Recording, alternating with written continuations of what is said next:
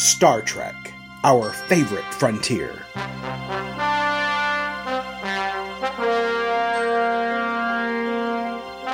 These are the podcasts of Aaron and Polly, their ongoing mission to explore all things Trek, to seek out cool things and pick them apart, to boldly complain as no one's complained before.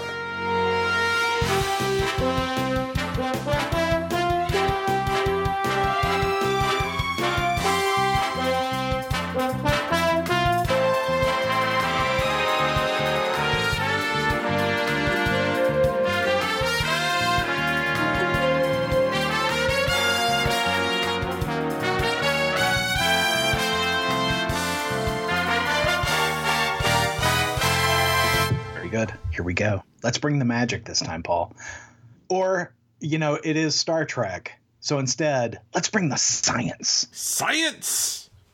Hi, I'm Aaron. This is Paul. Welcome to another very exciting episode of Star Trek with Aaron and Polly, where we talk about all the latest in Star Trek television that's about 20 years old. So, we're later in the episode, we're going to talk about an episode from Enterprise. So, danger. There be spoilers. Danger, Will Robinson. Wrong show. If you didn't watch it, when it was, sometime over the last, 15, 20 years. Yeah, something like that. However long it's been. So, Aaron, I know you put together an outline, and I know I approved it, but I'm already going off outline. Damn it, Paul. That's what I do. I just wanted to surprise you. I don't like surprises. You love surprises. You love surprises. I rather quite loathe them. Oh. Loathe them. But go ahead, Paul. Now that you've done it, surprise me. Yeah, well, now I don't want to. But I'm going to do it anyway. If you have at least $1,210 in your bank account, you can bid on the auction for the Search for Spock ears. Oh, yeah, I saw that. You can get the actual prosthetics worn by Leonard Nimoy in Star Trek 3. Yeah, it's at Lelands.com. Starting bid was $1,000. As of recording, there's 2 days left, and it's only gone up. It's only had 3 bids. Probably because $1,000 for a pair of nasty-looking prosthetic ears. They do look all gnarly, don't they? They really kind of do. I mean, to be fair, they're 1984, so they're over 30 years old. Yeah. Well, I think I've got that much money in my ManCon fund. Huh. I could divert that payment. Yeah, we don't need ManCon this year.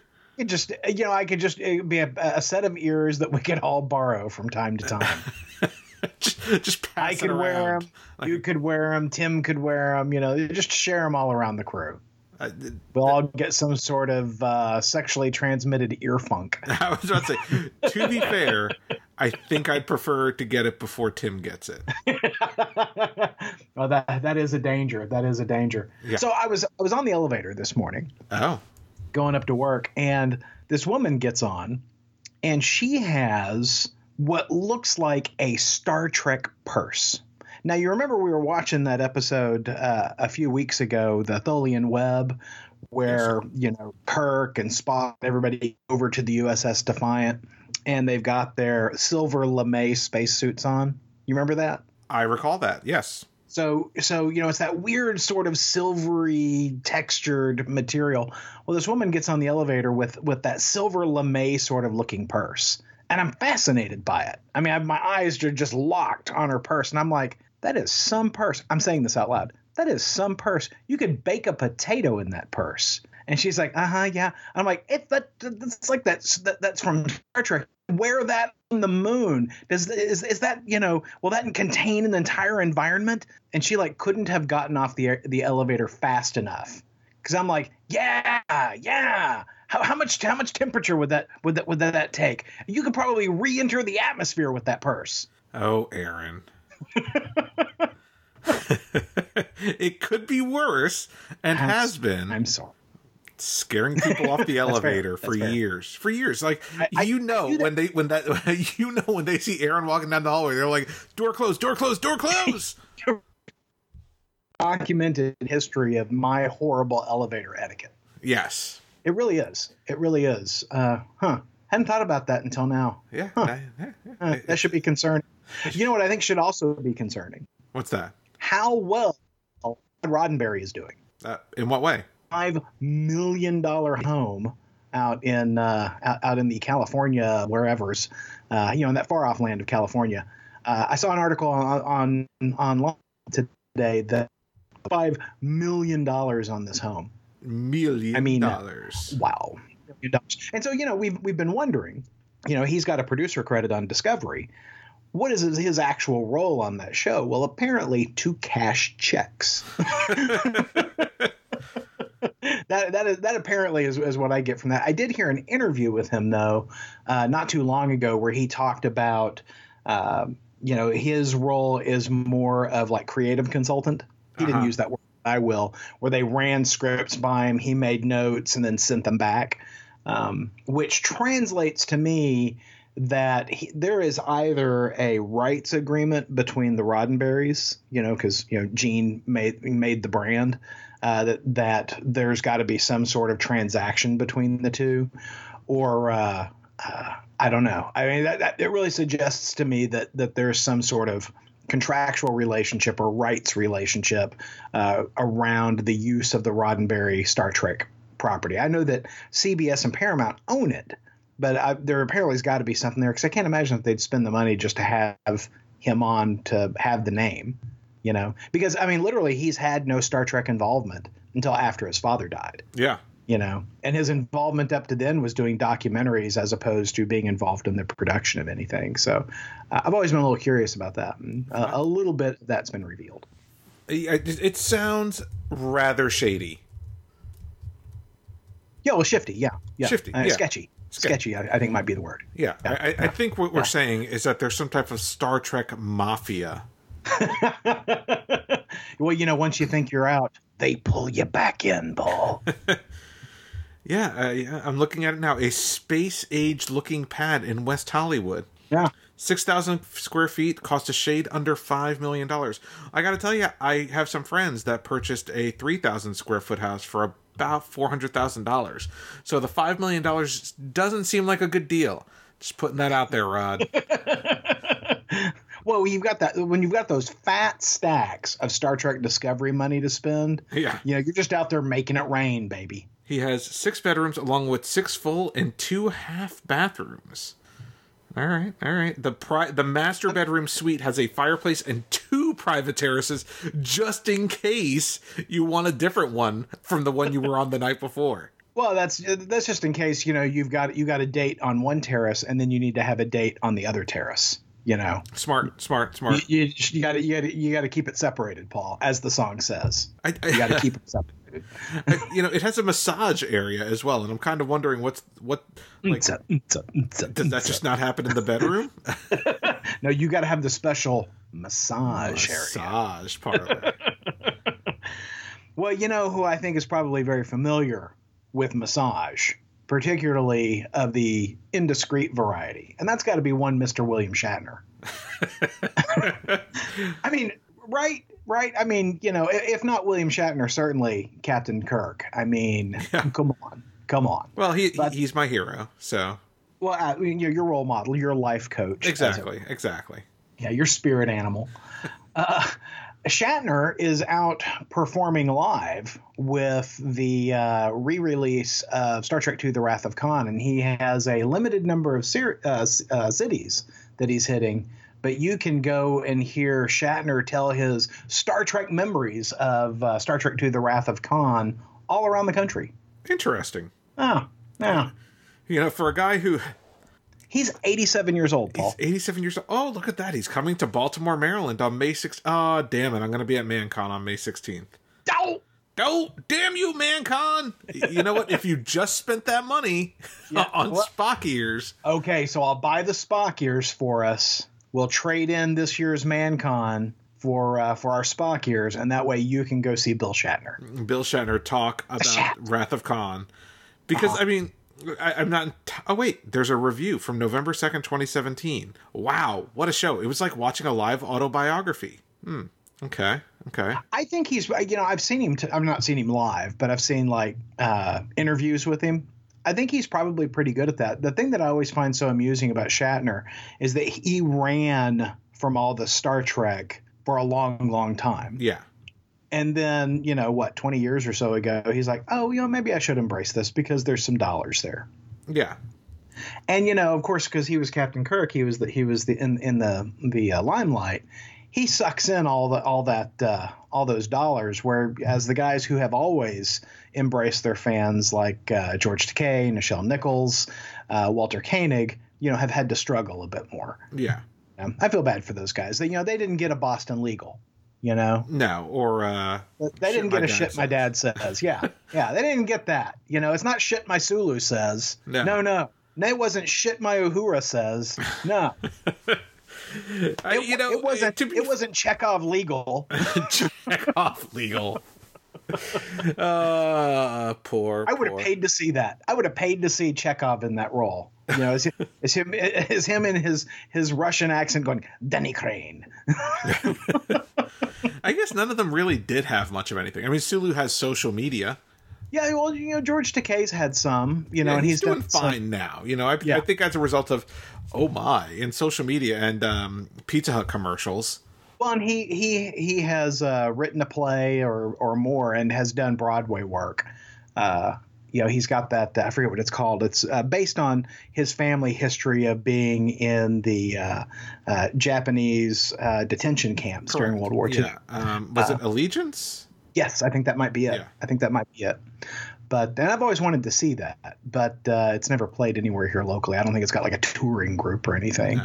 But it does look very interesting. I've seen video of it, and it looks great. And I've heard good things about his performance in it, but it's not anything I've been close to go see. Yeah, well, that's the problem with being here in Texas is only the big plays come here, on the touring circuit. Mm-hmm. One day, Hamilton, Paul. One day. But until then, no, you don't even get William Shatner. I gotta say, no Shat for you. No Shat for you. You don't get a Shat. That's right. I'm looking at the tickets right now, and like if I want to sit in the very front row or within like the first 5 rows or so, tickets are $250.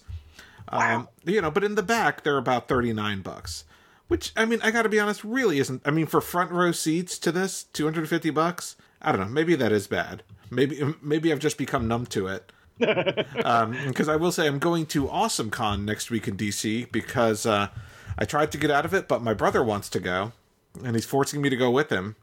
And John Boyega from that can you start again? I lost you. You lost me? Paul, can you start again from I'm going? Yeah, can you start again from I'm going to AwesomeCon? I lost you there. Oh, okay. Yeah. So I'm going to AwesomeCon in Washington, D.C. next week. I was hoping to get out of it, but my brother talked me into it, and he's going to meet some celebrities out there. And, in comparison, I can take a photograph with John Boyega for $200, and he's not even going to regale me with tales. Right. What stories does he have to tell you? I mean, I'm just going to ask questions about Daisy Ridley anyway. Well, he won't be able to tell you much about her because he didn't spend much time with her in Last Jedi. Fair. He can talk to you about that other person he spent time with in Last Jedi, whose name completely escapes me. Rose, but I don't recall the actress's name. Yeah. Marie Tram, something like that. It seems like a nice person. Hated her character in the film. Yeah. The actress herself seems perfectly fine. But that's that other Star franchise. That's right. We're not going to talk about the wars. We're going to talk about the Trek, right? Yes. Well, and go ahead. I'm sorry. We're going to take a moment to talk about something sad. Yeah, we did this last time too. We had a notable Trek guest star pass away last time, David Ogden Stiers. We have had that happen again this time, and it is Dr. Stephen Hawking, who guest appeared. I believe it was in Descent Part 1 of the Next Generation, in which he plays a holographic version of himself playing poker with Sir Isaac Newton, Einstein, and Lieutenant Commander Data himself. And Dr. Hawking was sort of an icon to a lot of us. Not well known, or not as well known, back in 93 when that episode first aired. Yeah. He had only just recently, within the couple of years before that, published his book A Brief History of Time. But since then, I mean, he was on Big Bang Theory frequently. He had a number of appearances on Big Bang Theory, Yeah. and is ever bit the pop culture icon at the time of his death that Einstein was at the time of his. I mean, it's a horrible loss. I thought an awful lot of Dr. Hawking and really enjoyed the audio version of his book, A Brief History of Time. Yeah, I mean, the fact that he had such humor, that Well, he, and like a Neil deGrasse Tyson, he's got that ability to explain complex concepts where normal people or even, subnormal people such as myself can understand them. we call that abnormal. Abnormal. Abnormal. Yeah, so adios, Dr. Hawking. You will be missed. Absolutely. If I could, I would sing to you a morning song in my native tongue of Klingon, but it has been years since I've spoken the mother language, so perhaps I should download Duolingo and try to relearn it. Well, you know what we could do, Paul, is we could cry out to let Stovo Kor know that a warrior is coming their direction. It's a good idea. Did you want to get in on that, Paul? What? My ears are ringing. What was that? I was shouting out Oh. to let Stovo Kor know that a warrior was coming. Well, I mean, it's a little late. I mean, Hawking died like last week. Well, yeah, but we haven't recorded since then. Fair. Get off my ass, Paul. So Hawking's just waiting. He's just like sitting there like... He's been waiting in the waiting room, just waiting for someone to announce his coming. And it's which apparently I'm the only one who can do that. So. Apparently. Well, I mean, we kind of anticipated that. Oh, okay. But you were saying about the Klingon language, Paul. Yeah. So have you loaded the Duolingo app to your phone yet so that you can learn yourself some Klingonese? No, I have not. Have you? I have. What? I did it the minute I read the article. I'm like, free app, teach me Klingon, I'm in. Wait, it's free? Yeah. Oh, I didn't know it was free. I assumed it was paid. But it's not there yet. It's still in beta test. I was super disappointed. So now I'm just relearning fucking German now. Yeah, I'm just relearning English right now. I'm toggling through. Do they have Andorian? No. Do they have Tellarite? No. Romulan? No. Vulcan? No. I guess I'll relearn German. German.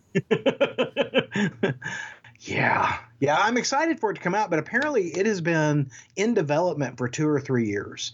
And they've got a number of guys who specialize in Klingon language. And strangely enough, and we featured this on our Instagram page, there are guys who actually do it, who teach Klingon. There are entire conferences that come together about the Klingon language.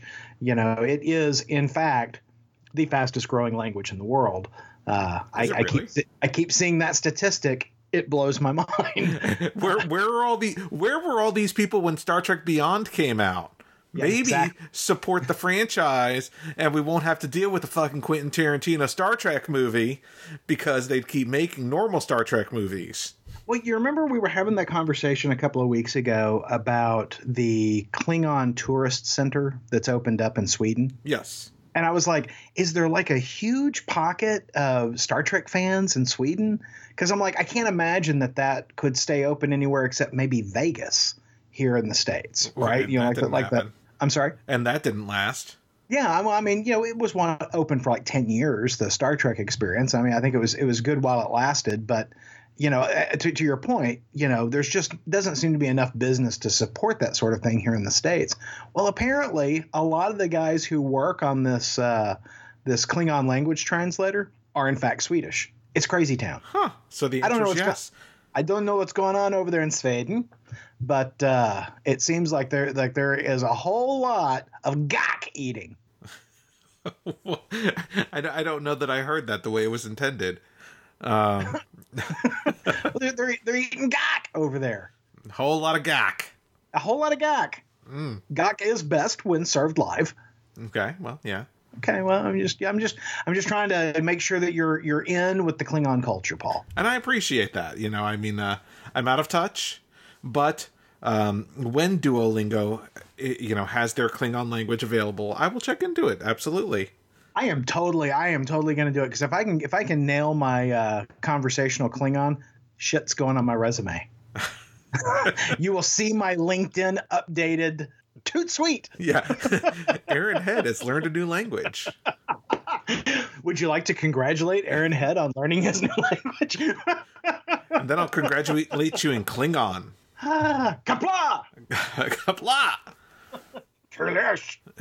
That's may Kalesh be with you. Easter Sunday is just right around the corner. When I got the family together and saying grace, I might just say it in Klingon. Well, I mean, just saying. That's only a week away, a week and a half. So that's a lot to learn. Well, I could probably put it through some sort of Alta Vista Babelfish sort of thing, right? Yeah. And just learn my little bitty prayer. I wonder, can you go to like Google right now and say, what is hello in Klingon? I'm sure you can. Huh. I'm sure. I know that there are things out there. If only we had some way to know for sure. But we will find that out on this podcast. No time. So, Paul, yes, sir. You had homework last time. What? Did you watch In a Mirror Darkly Part 1? Was I supposed to? Damn it, Paul. I watched it. You're getting big trouble. Big trouble. Big trouble. I watched In a Mirror Darkly Part 1 and Part 2, even though you told me not to watch Part 2 yet. You were forbidden from watching Part 2. I watched Part 2. I was on a plane. I had nothing else to do. Oh, that's fair. That's fair. I mean, you didn't want to watch porn on the plane? Well, I mean, this is after. Maybe we should. Maybe when we're done doing the Mirror Universe episodes, we could watch a little Star Trek parody porn. Yeah, and we will review it 3.5 minutes at a time. I watched 3.5 minutes, Paul, and then I was sleepy. No reason. Apropos of nothing. So in a Mirror Darkly, yes, Paul, go ahead. I liked it. I mean, I know I'm jumping to the end, but I'm going to tell you that I enjoyed this episode. It is. I have not seen all the Enterprise episodes. I know, shocker. Wow.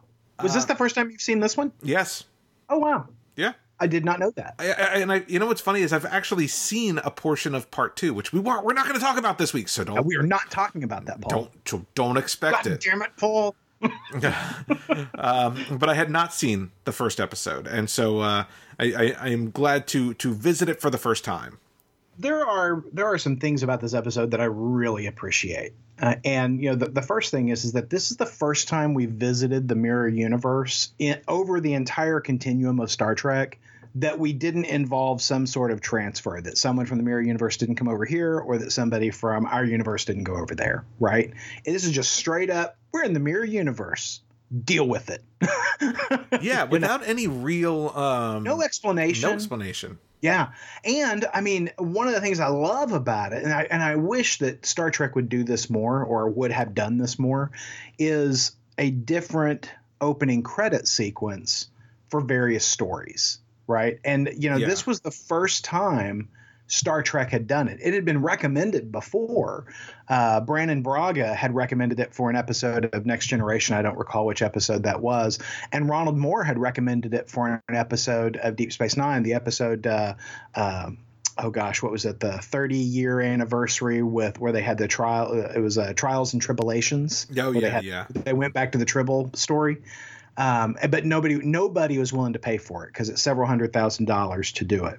But for this episode, after a brilliant opening, I'm sorry, I think that opening is brilliant, where they start at the very end of First Contact, and you're seeing Zefram Cochrane walking up in his big winter coat, and he's all lined behind him with the different settlers there in his post-apocalyptic world, and the Vulcans land, and the Vulcan steps down the gangplank to come say hello. He sticks up his hand and does the Vulcan salute.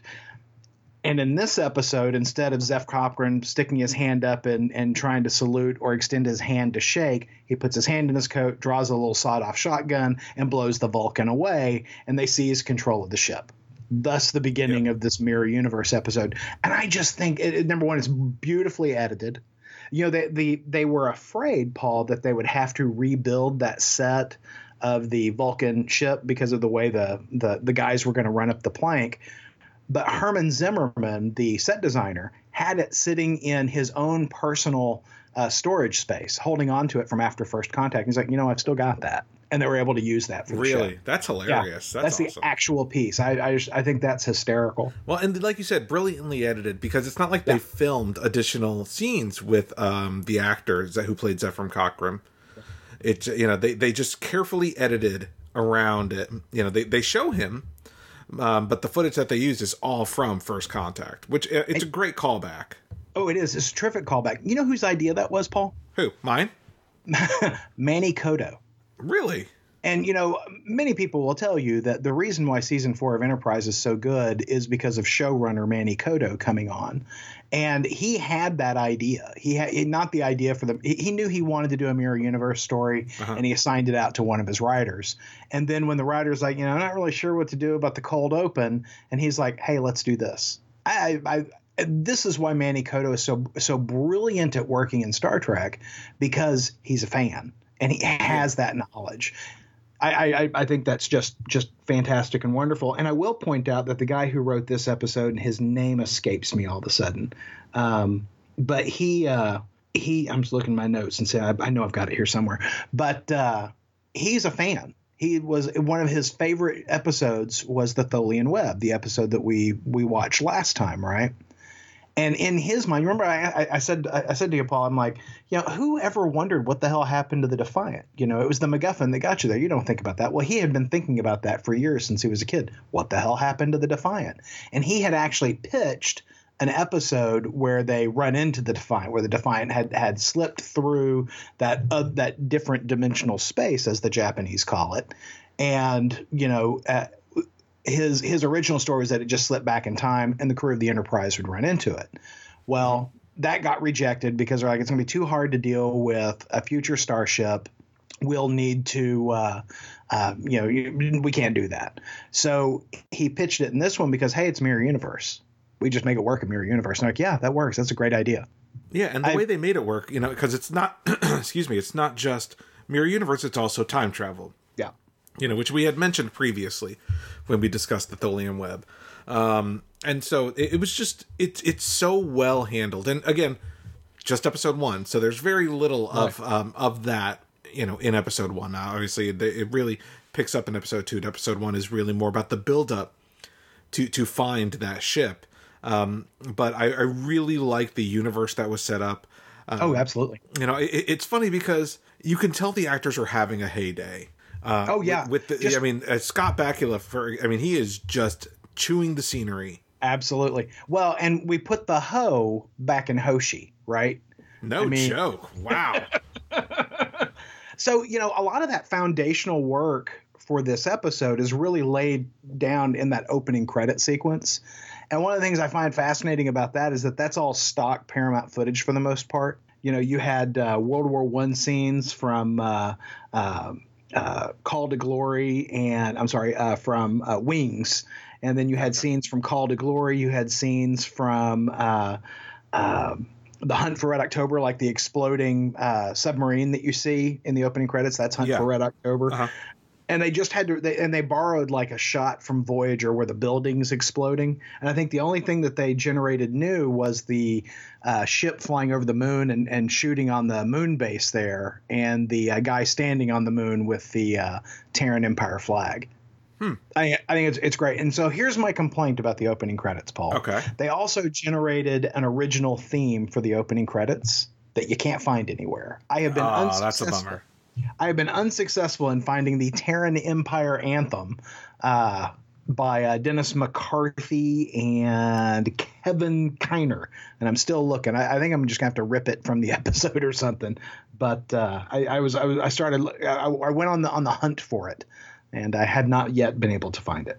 I appreciate how much research you've done in preparation for today's podcast. I really like this episode. It's a good episode. And the fact that it's, the recency of it means that it has, a lot of the modern pacing and technology. You don't have to forgive much as it relates to any of those things. They have fun with the original Starfleet uniforms from the original series. A lot of fun with that. Yeah. Yeah. I mean, it's just an extremely well done episode. And the fact that Captain Archer is not the captain, and in the mirror universe, and the turn this storyline takes in this first episode, where he is just, I mean, it's an old ass episode, so we're gonna ruin it. This is about him. He is the Terran Empire is at war with the Rebellion or Rebels. I don't think they're actually referred to as the Rebellion. And to win this battle, he's Commander Archer, right? Right. Yeah. First Officer Commander Archer. Yeah. First Officer Commander Archer basically seizes control of the ship from the captain, because he is aware of this ship that has come from an alternate reality and has future tech from up to 100 years in the future. And just imaginative, fun storyline in this first episode. Yeah, I mean, there's so many well thought changes on these mirror characters. Like Trip, who's one of my favorite characters on Enterprise. I like the chief engineer, Trip Tucker, and he's such an amiable, friendly guy in the regular series, and then you throw him into the mirror aspect of him, and he's got those great delta radiation burns, like Christopher Pike has in the Menagerie. And, I'm standing too close to that, warp core, because, they don't use as good a radiation shielding in the Terran Empire as they do in Starfleet and the Federation. You find, the counterpart for Porthos the Beagle is Porthos the Rottweiler. Yeah. I don't know how you can watch that and not just giggle, Well, and the Doctor, Oh, yeah. In the mirror universe, he's still a doctor. But he's an evil doctor. Yeah, evil doctor. Doctor of evil. In the original Mirror Universe, original series episode, Dr. McCoy's sick bay in the script, though not necessarily on the show itself, in the script is described as a vivisectionist's lab. And that's what they based Phlox's lab on, was that description. Was the vivisectionist lab. And I'm like, well, they did a really good job of that. Less so on the original series, very much so in this episode. Because in the original series, he just had a messy lab. Yeah. The Mirror Universe McCoy was just a pig. Hey, Mirror Universe McCoy, pick up your goddamn socks. We don't want your underwear here on the floor. God. He's evil. He leaves his underwear there on the floor. Evil. So one of the concerns they had when they were creating this episode, which I find really interesting, and I think it ties back to Discovery really well, is that Manny Coto had a concern that, here we were going to take this show Enterprise that was in the early 2000s, and, we've got, we shoot in HD, we've got flat screen monitors, it looks very modern, and we're going to cross over onto a set essentially that's from 1966, right? And what is that 1966 design aesthetic going to look like in comparison to the Enterprise set, right? And he was afraid, is it going to look cheesy? And much to their joy, it looked great. And I think so too. I think it looked fantastic. I think the original series Enterprise bridge looks amazing there. I think that they did. I think the lighting was perfect. And of course they updated some stuff. The graphics on the around the outer ring of the command deck, all move a little bit. You had the Okudas working on that, so it wasn't just those static pictures like they were in the original series. But I think that looked great. And I mean, I know that I need to stop fighting this battle, but I really wish the producers of Discovery had taken a look at that and realized you don't have to be afraid of that design aesthetic. Yeah. I mean, they embraced it in a way that wasn't overly cheesy. Agreed. Right. Yeah. Yeah. I think that there's a happier medium than putting lens flares on everything. So anyway, I thoroughly enjoy this episode. Long story short, the Enterprise, the NX whatever Enterprise from this series winds up being destroyed by the Tholians as Commander Archer and his away team are over on the USS Defiant. Yes. And they seize control of the USS Defiant. And what will happen now? Hijinks will ensue. We will discuss it, not today, but in our next episode of Star Trek with Aaron and Polly. That's great. And hey, if you've got a comment, question, concern, want to tell Paul why he's wrong on so many subjects, give us a call at 972-763-5903. That number, once again, 972-763-5903. And if we use your voicemail on the air, you'll win a coveted, valuable Ideology of Madness surprise.